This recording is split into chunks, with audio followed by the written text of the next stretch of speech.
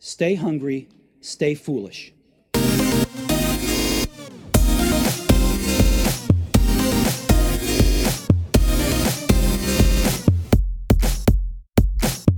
So now on the Innovation Show, it gives me great honor to welcome Mike Rohde, designer, author, illustrator, sketchnoter, podcaster, and author of the brilliant Sketchnote workbook and the Sketchnote handbook. Welcome to the show, Mike. Cheers, Aidan. It's great to have you on the show, Mike. You are the godfather of sketchnoting. We had Dr. Srini Pillai on the show a few weeks ago, and he was talking about the power of doodling and how it empowers creativity.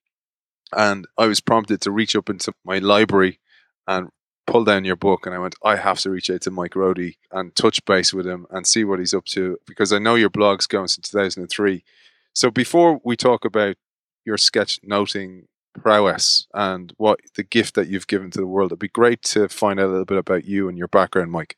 Well, I've been drawing since I've been a little kid, and I don't know how I managed to navigate the world without it being knocked out of me. But even as a little kid, I would make things for myself. So if I wanted a newspaper, I would make mine. If I wanted comic books, I would fold up sheets of paper and make my own comics, and did all kinds of things like that. I was very much into making things as a little guy, and loved to draw. A funny little known fact is I've heard from my parents, and I was so young I don't remember this, but they said we would drive around the streets of Chicago where I grew up, and I would see cars coming, and I could identify cars immediately. And when my parents asked me, how did you know that was a Buick or a Chevy or what, I would even know like the models and such. I would say, well, every car has a face, and I know the faces. So I started very early on using the visual tools that were in me to identify things and categorize things in that way. So I think it's continued through, and somehow managed to make it through school drawing, and sort of actually turning it into an asset. In grade school, I did lots of drawing and was sort of known for that. And even in high school, I joined the school newspaper, and I was known as the guy who could come up with a little cartoon that would fit in the newspaper when they had a gap. So what they would do is lay the paper out in the old school way with wax and stuff. And they would inevitably run into a space where they had nothing, right? And they said, hey, Mike, the paper's going on press in half an hour. Can you draw something related to this story in this little spot? Yeah, sure. So I would sit down and doodle something, and they would slap it in, and away it would go. That led to, in college, I was really fascinated by this whole idea of printing, probably because of the making part of myself. So and also in high school, I was involved in a printing system whereby you would learn the printing concepts, and then you would apprentice in a local print shop, and then ideally go into that field. As it turned out, it happened right in the middle of a big recession, and there were no jobs. So even though I was very skilled in this, there was really not a future in it. So instead, I made the choice to go to college and then follow this printing passion. And what I found was, while I was in college at this local college in Milwaukee, they forced us to cross-train. So as a printing student, I had to take design courses and photography courses. So I would bump elbows with these designers and photography students, and they would come to my printing classes. And what I found was, in the design classes that I was taking, my friends who I'd made over a short time would say, what are you doing in printing? You should be a designer. So in college, I switched my major over to design, and that was a pretty big shift. But I will say the advantage of having all that printing background was I always looked at design with a technician's perspective. So I was always thinking about how would I technically make that happen as well as creatively. So that's always been a part of me, sort of this cross between two worlds in a sense, whether it's printing and design or computers. I was one of the early people into computers and how they crossed over with design, and in many other ways. So that seems to have been bound into my experience, sort of finding connections between two different things and trying to come up with a new way to think about it. So, and I think that's why this idea of sketchnoting came about. It really starts with my training as a design student and the way they taught us in the old school way to do design and think about drawing and concepting and creation and ideation. It just made sense to do that. And so when it came time to start processing notes that I heard in talks or ideas that I would have as I would brainstorm design projects, I just naturally got out the pencil and paper, or pen and paper, and scribbled out ideas and started doodling and exploring and playing. And I will say it was an advantage for me because so many of my colleagues, as the computers started to come in, started to rely on computers almost, I would say, too much. Like, as an example, in the place where I worked for a design firm for 10 years, there was it was very early days. It had just changed over, almost like Soho in London, from this warehouse district to sort of an arty district, right? But it was sort of in the transition. And so the power was actually not well suited to all the people who had moved into the neighborhood. So we'd have these power blackouts in the middle of the summer. And all my colleagues who were in the office would be sitting and sort of staring out the window because their computers are dead. And I would just grab a piece of paper and keep working. So I think all this preparation of doing my own sketching and building, learning how printing worked, being very curious about computers and printing and design and how they intersected, and then marrying that with drawing and sketching just really seemed a natural thing for me to do. And it just gave me the freedom to work in many different ways. I never felt tied into one specific way, but would find the thing that worked best, right? Not being so locked into a certain way, but having the flexibility to shift and choose based on what worked in the moment. So that's sort of where I've come from. And I've continued to follow that path into user experience design now, where primarily I work with software teams these days, helping them think about how to solve problems and how to think about the user first. And lots of times we use whiteboards to work through ideas. So still that sketchnoting and the drawing and ideation comes through. It's just a different form. It's whiteboard ink and a whiteboard marker or a piece of paper or an iPad as a way to capture and convey those ideas to ultimately solve problems and make users' lives better with better software. So that's a little bit of the story that leads up to the other stuff. Is that what you're looking for? Brilliant. Yeah. And when I read the book first, I suspected you worked for Apple or you were on Apple's books or some way, because it felt like that. And when you're telling that story, you would even more so feel this man should be working for Apple or some company at that caliber.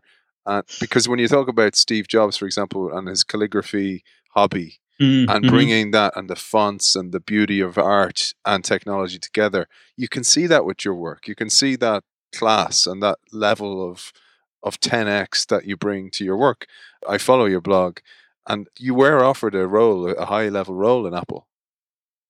Yeah, this was a few years ago, and it was I think it was early on. I think it was potentially for iPhone stuff. They were looking for an icon designer specifically, and the funny story was I got the email and I thought I was being punked by my friend. So I immediately called him and said, "Hey, why did you send me this email fake pretending you're Apple?" He's like, "I didn't send you an email." So then I actually looked the person up on LinkedIn, and lo and behold, it was a true Apple PR person. So I engaged and talked with them a little bit. And one of the requirements would have been moving to Cupertino or somewhere nearby. And we just purchased our home at the time. I have aging parents, so I wanted to stay with them. We had young kids, and I just felt like at the time it made more sense to stay where I was and follow the path that seemed to be unfolding instead of pursuing this other path, which I could imagine what it would be like. And had I been, maybe married or single or something, maybe that choice would have been different. But in the position I was in, I just felt like it was more important to stay with my family and do the thing that I was heading toward now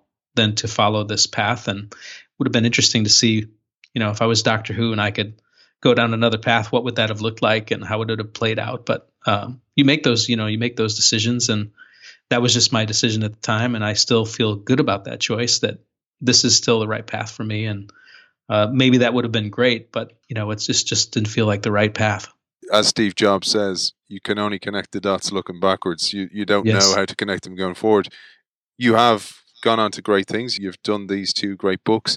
You've also created a movement, a community in Sketchnote Army, which we might talk about a little bit later. But it'd be great to move on to the book now, because there is a massive benefit to what you're doing. And just for anybody listening, you're in a meeting, you're at a conference, or you're a student, or you're in school, you're scrolling down notes. It's a pain. It's just rote task work. And you bring that to life. And I felt when I read the book, I was actually excited about the next opportunity to use the skills that you teach in the book. And, I went on, and then you started releasing YouTube videos and started teaching people a little bit more. And it does bring a bit of joy to doing those kind of mundane tasks. But what was your inspiration behind it? Well, it really came from pain, actually. So if I tell the story, it was around late 2006 or so. For some reason, I'd come to this place where I took very detailed notes, but I did it very often longhand. And I would try and write everything down and try and capture every detail. And the problem with that was I was an excellent note taker and I hated every minute of it because it was just basically this burden. I was always worried that I would misspell something or that I would miss something, and how would I go back and capture it if I missed it. So it was lots of self-identified pressure. And I think it came from doing lots of keyboard notes, and I've almost transferred this idea of having a keyboard except without one. So the other problem was I would record these extremely detailed notes longhand. There was no drawing in them typically. It was all just writing. And in these books, typically there were big books with lined paper, and I would use a pencil so I could erase mistakes if I made them. I would never go back and actually look at the notes after I was done. They weren't really a reference in any form. They were helpful for me to keep engaged in the discussion, but because there was so much pressure, I really didn't enjoy it. And then I found that I just wasn't using it as a resource. Like, why in the world am I approaching note-taking this way? So one thing that designers faced all the time, and many others, is constraints and limitations. As a designer, you're always faced with, you've got 2 weeks to do something, or here's the 2 colors you can work with, or this is our logo, you must use it, and you can't do these 10 things with it. It's always some kind of a limitation or guardrail of some kind. And sometimes if I get stuck on projects, I actually put self-limitations on my projects to see how I can figure out a way out of it. So in this case, I did that very thing. I said, well, what would be the most opposite thing I could do from what obviously is painful and annoying and joyless in these notes? What if I, instead of using a big book, what if I used a pocketbook? Could I get away with that? If I wanted to go the opposite of a pencil, which gives me some latitude to erase or, fix things, what if I used a pen, which once it's on the page, that ink is, not changing, or it's being turned into a submarine or a flower or something. And so I took those 2 ideas to the next conference I was attending in early 2007, a design conference in Chicago. And I thought, well, let's try an experiment and see what happens. So I went with a small pocket moleskin that I could slip in my pocket and a gel pen. And I thought, well, obviously I can't write the kind of notes I've been. I'll fill up the book. It won't be practical, but I'm trying to avoid that anyway. So what happens if I just write less information? What happens if I actually analyze what I'm hearing in the moment and I just write down the things that seem valuable to me, the things as a professional designer that I could actually apply in my professional life, instead of feeling this obligation to write everything down? I started reasoning that, well, somebody's probably recording this. If I really wanted to get a copy of this, I could either get a recording from someone or I could record it myself if I'm that desperate for the detail. But why would I do that? So I approached it, these 3 things, the pen, the small book, and this idea that I should only capture the things that attract my attention and that I think I could apply. And so I just started playing around with these concepts. And I found that I really enjoyed the note-taking I was doing. I was having a little bit of fun. I found that I really had more free time because I didn't feel obligated to write everything down. Now I had the fun opportunity to do lettering, which I love, or drawing little pictures that would pop in my mind as I heard concepts and I was analyzing, as well as the writing that I was doing. So it was this combination. I found that I loved it. I really enjoyed it. And it's amazing. Like within one session of trying this, I couldn't wait for the next opportunity to do it. So I kept on doing it and attracted the attention of my friends over at Basecamp, which at one time used to be called 37 Signals.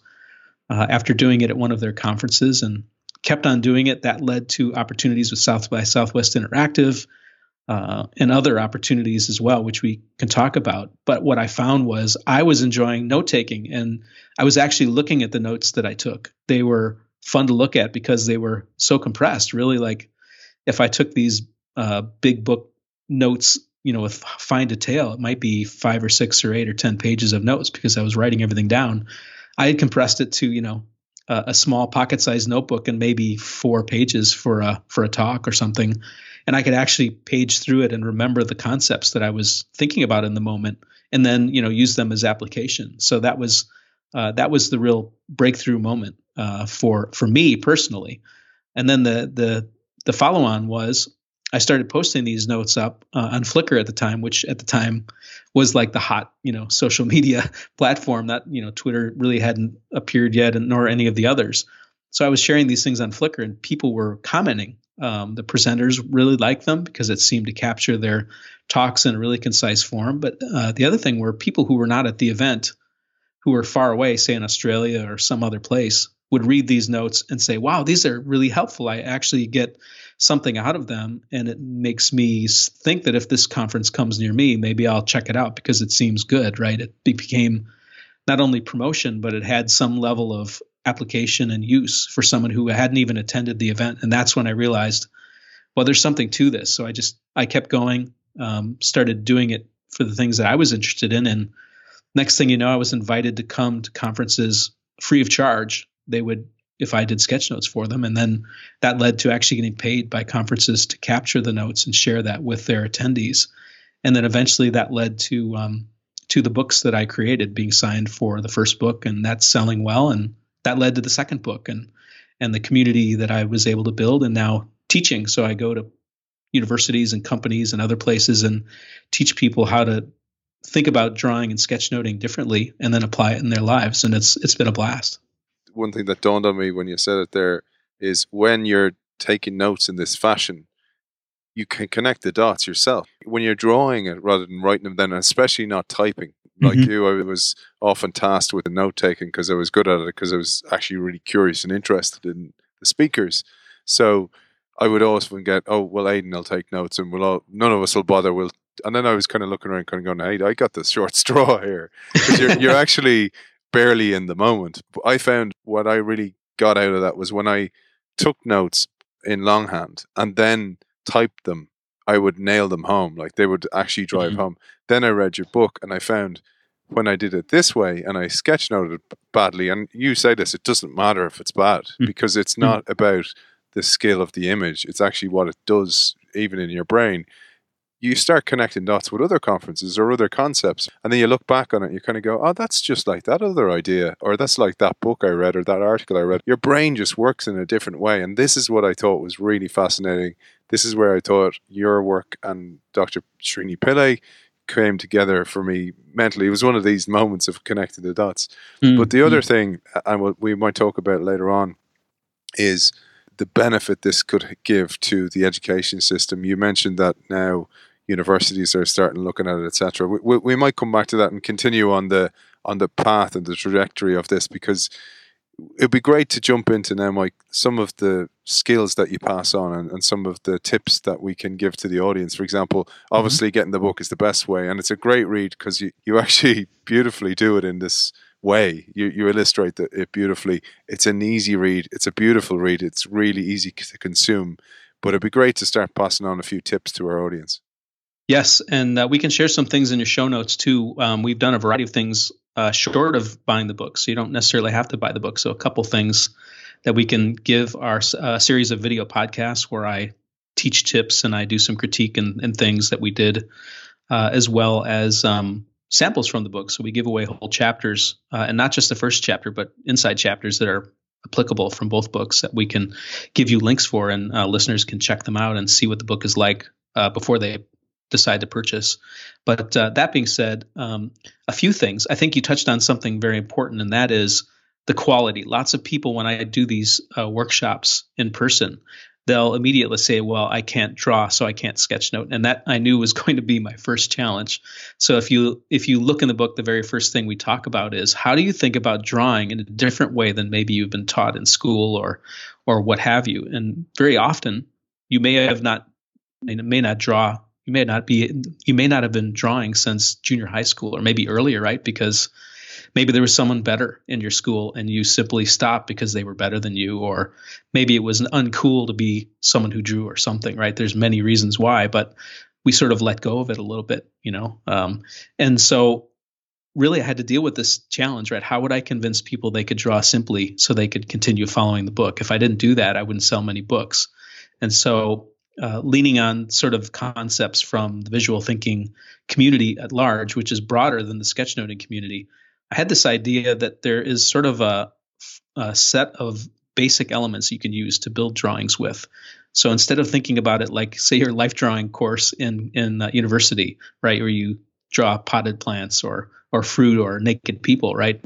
It's much more practical. And the idea is this, that if you use 5 basic shapes, which is a square, a circle, a triangle, a line, and a dot, that you can actually build lots of objects really simply. So even if you're not a great artist, you can use this as sort of a framework to get started. And this is a really important thing to grasp and start with, because as you start putting these pieces together, you find that drawing is really a matter of assembling pieces. It's almost like the visual equivalent of using Legos, right? When you want to make something with Legos, you find the pieces you need and you plug them together until they, more or less resemble the thing you're trying to achieve, right? And sometimes it works better than others, but you never feel like it's a failure if you can get it pretty close. And it's the same kind of concept, this idea that we're dealing in concepts and ideas, and we're not really dealing in art. Now, I will say that there are some sketchnoters whose stuff rises to the level of art in many ways. I think even those who are amateurs and try their best and don't do it perfectly, I actually enjoy that even more, because I feel like it's the artistic nature of their personality that's coming through. It's unique to them, and no one is like it, right? So in that sense, it's art as well. But at the heart of it, it's conceptual. It's how do you take, a square and a triangle on top of it that can represent a house, right? Or maybe it's a car, right? It's 2 rectangles stacked on top of each other with wheels on each end, right? So you start thinking about things in this simple way.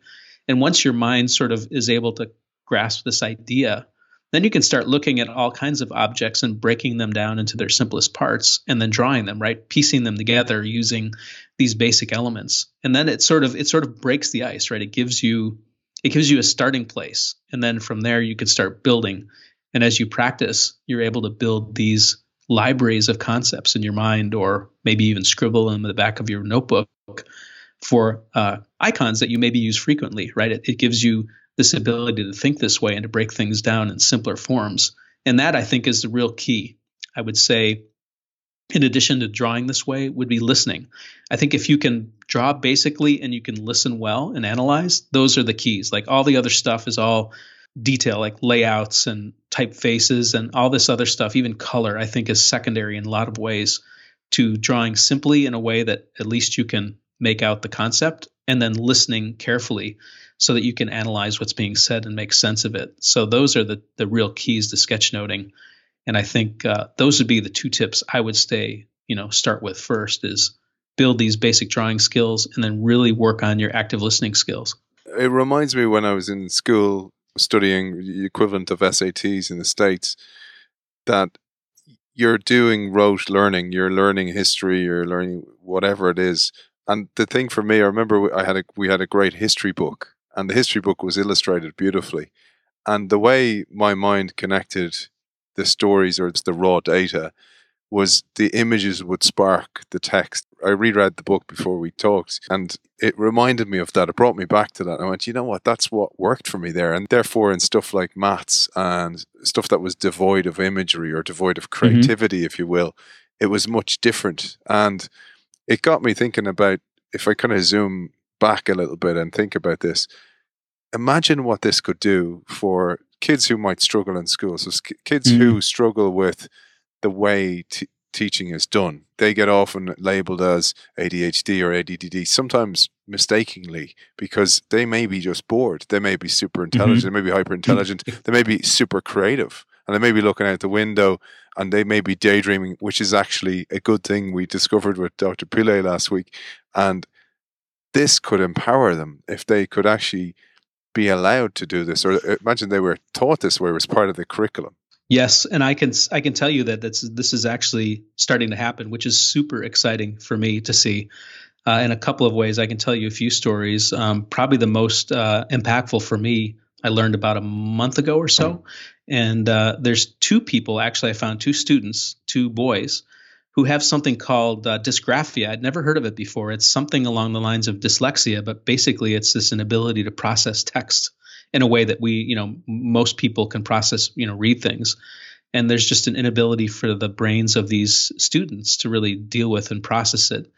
And so out of desperation, basically, The parents and the teachers of these two students, they were two different students, actually started digging around thinking, well, what is there some way how can we deal with this? Because I want my kid to go to college and have a good life. Like, how do I provide for them a way that they can process information? And so they stumbled across visual thinking and sketchnoting, and out of desperation, because nothing else was working, actually gave it a try.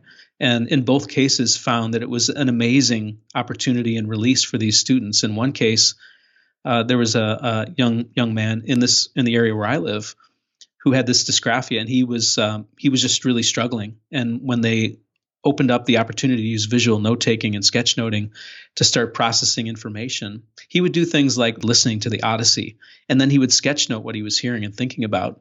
When they would ask him to recite back what it was that he learned about it without his sketch notes, he had some trouble, like in a traditional way. But if they gave him the sketch notes as a reference, he could then reconstruct everything and had tons of detail that he could recite back related to this story, just simply by having gone through the process of processing, analyzing, drawing, and being kinetic about it. It sort of embedded itself in his brain in some way. And the same thing for another student who had a similar issue out in California, whose mother was very desperate to try and find a way to do the same thing, and tried this visual note-taking and found it, again, really opened up the door for the student to participate in a school setting in a unique way, right? It may not be the same as the other students, but it's something that they could do to participate and understand and actually have a hope for these parents and teachers that the kid could actually have a good life and actually be able to make a life for themselves, right? In a place where they may be thought that they were doomed to, some factory job where they just follow instructions, wrote instructions, and, don't have an opportunity. That stuff is pretty exciting. And the other thing is these opportunities I'm now having to come and teach in school districts. So in February, I'll be traveling to Fresno, California, and then the following week to Austin, Texas, teaching teachers how to, in professional development settings, how to incorporate sketchnoting in their own lives, and then to teach it to their students, because in many cases they're finding that it's very effective for their students who are very visual and often are doodling anyway. And it's a way of sort of co-opting or riding the train of this doodling sense, right? They want to doodle and they want to be active. Why not take advantage of that and actually condone it and make it part of the curriculum? So that's something that's also exciting, is seeing students as early as junior high school and sometimes earlier having teachers that are open to this and finding it very effective in their students actually understanding and getting excited about learning. It's kind of amazing. That would be such an amazing legacy and such a validation of your work. When you were saying that about the kids with dysgraphia, it reminded me of the Einstein quote, "Everybody is a genius, but if you judge a fish by its ability to climb a tree, it will live its whole life believing it's stupid." And that's the whole, I think it's such a shame, and at least now people are waking up to this. And in business world, that's ripe for disruption. There's a tidal wave of disruption coming. People are crying out for different thinkers. Yet, when the different thinkers are in their embryonic stages in school, like these kids, that's a gift, what they have. Yeah. What you said there about being able to re-establish a whole page of text or a whole chapter based on a couple of images is a gift. But yet, we put people in these brackets where they believe they're failing, because it's like some kid who's brilliant at soccer and you make him play American football. He's never going to succeed. His common denominator might be he's an athlete, but he's not going to succeed. And the work you're doing there is just incredible. And training the trainer will be a great thing. I suppose the biggest challenge there will be breaking the paradigm of a teacher who has, almost crystallized the way they learn, and to reteach them new things. Yeah, I think part of it is there's a new breed of young teacher coming in who are open to new ideas. There's they're looking outside their four walls and even sort of the curriculum that maybe has been given down, and they're starting to build their own curriculums and being open, more innovative, because as you mentioned, they're in charge of creating a new class of innovative people to come forth, right? Who can do the things that we're hoping to do that we're, maybe not providing in the traditional school setting, where it's very rigid and we're building students to become industrial workers from the, the 1880s or the 1850s or something, right? A lot of the approaches are the same. And so there's this opportunity. And I think the teachers themselves are the ones that are driving it. And what reinforces it for them is when they introduce this to their students, that their students respond and do well. So it's kind of hard to, avoid it or not go with it if they can see results out of it. I think that's very exciting. And I'm happy to provide a little piece of, encouragement and support for them. And hopefully we'll see it continue to make its way into maybe it becomes a standard curriculum piece in many school districts. And once it starts happening that way, it's the little stone that causes the ripples. And hopefully those ripples will continue to move forward through the school systems. Yeah, and let's hope so. There's an increasing amount of psychological and neuroscientific evidence to show that this way of writing or this way of note-taking is beneficial because it helps us retain information like we've seen with the kids with dysgraphia, but also for people who don't have dysgraphia, it's very beneficial. You've cited a couple of studies in that case. Well, there was someone in the 70s, Alan Paivo, who I cite in the first book. And his theory it's called dual coding theory. And the concept is that our mind is sort of designed to process information two ways. One is textually. So that's reading text and, words and verbally, right? That kind of thing. And then visually, right? So there's this visual side that is able to scan images and make them out and make judgments about it, pattern recognition, those kind of things. And they're both very powerful. There's been a heavy emphasis on the verbal side of things. But what this Alan Paivo was suggesting in his theory was that when you blend these two together, they're actually more powerful than the individual pieces, and that your brain, when using both channels, starts to spread the information around when it's now interlocked and interweaved, right, where it actually blends together and it produces a mesh of memories all over your brain in a different way than just using one or the other channel. So that's one theory that I had back in 2012 when I wrote that first book. There wasn't much information when I dug to share, but in the years between, there's been another study you can look up from Mueller and Oppenheimer, and what they did is they ran a study comparing or pitting longhand note takers versus keyboardists. So someone using a laptop, they had them watch like a TED video type of video and then take notes, and then they prepared tests to see what their comprehension was afterwards. Immediately after the test, both of them did quite well. A week later, the ones who wrote longhand had significantly better memory and grasp of the concepts, where the keyboardists had seemed to lose lots of the concepts in that intervening week. And what they realized were, as they studied it, that the keyboardists were actually just typing verbatim notes when they looked at the notes. And they thought, well, that's kind of unfair. In some ways, the keyboardist had the capability to almost keep up with what was being said if you're a good typist. A longhand writer simply couldn't do that. And at some point, pretty quickly, they made the choice that they needed to capture concepts and analyze what it was that was going on in that video. And so the type of notes being captured were different. They decided to run it again and tell the keyboardist, well, we understand that you have this tendency to want to type everything that's said, but what we want you to do is to actually listen and analyze the ideas and write down the things that are important instead of writing everything down. They ran the test again, and they found that still the keyboardists were falling off after the week because they had a really hard time shutting down this tendency to want to keyboard everything that was said. So there's some suggested power to this both kinetic way of drawing and writing. It was simply longhand. They weren't doing any pictures, but they were using their hands in a different way, and it was variable. And they were writing language and processing and analyzing in a different way than someone who's using a keyboard, where your hands more or less stay stationary and your fingers move a little bit. So there is some suggestion that this kinetic part mixed with analysis and then physically writing things seems to have more of an impact on your ability to remember, retain, and make comprehension out of these ideas. So I'm really hoping that there's continued study in this area so we can see, does it really prove out, and see that these ideas really do hold up under scrutiny to really prove that they are effective. It reminds me, there's a huge rise in kids having problems with their grip, for example, because they're on tablets more and more. They're on more computers, etc., but they're not drawing and they're not coloring in and bringing the pen for a walk, etc., and therefore they aren't getting their pincer grip Right. And it's actually affecting brain development. So it ties in nicely to what you're saying. Mike, where can people find out more? I know you do international keynotes, but you also do illustration for events worldwide. Yes. So I would say the primary place to find me where I'm most active is on Twitter. And you can find me under the handle Rohdesign, ROHDESIGN. Also, Instagram is another place I'm relatively active in posting images and so on.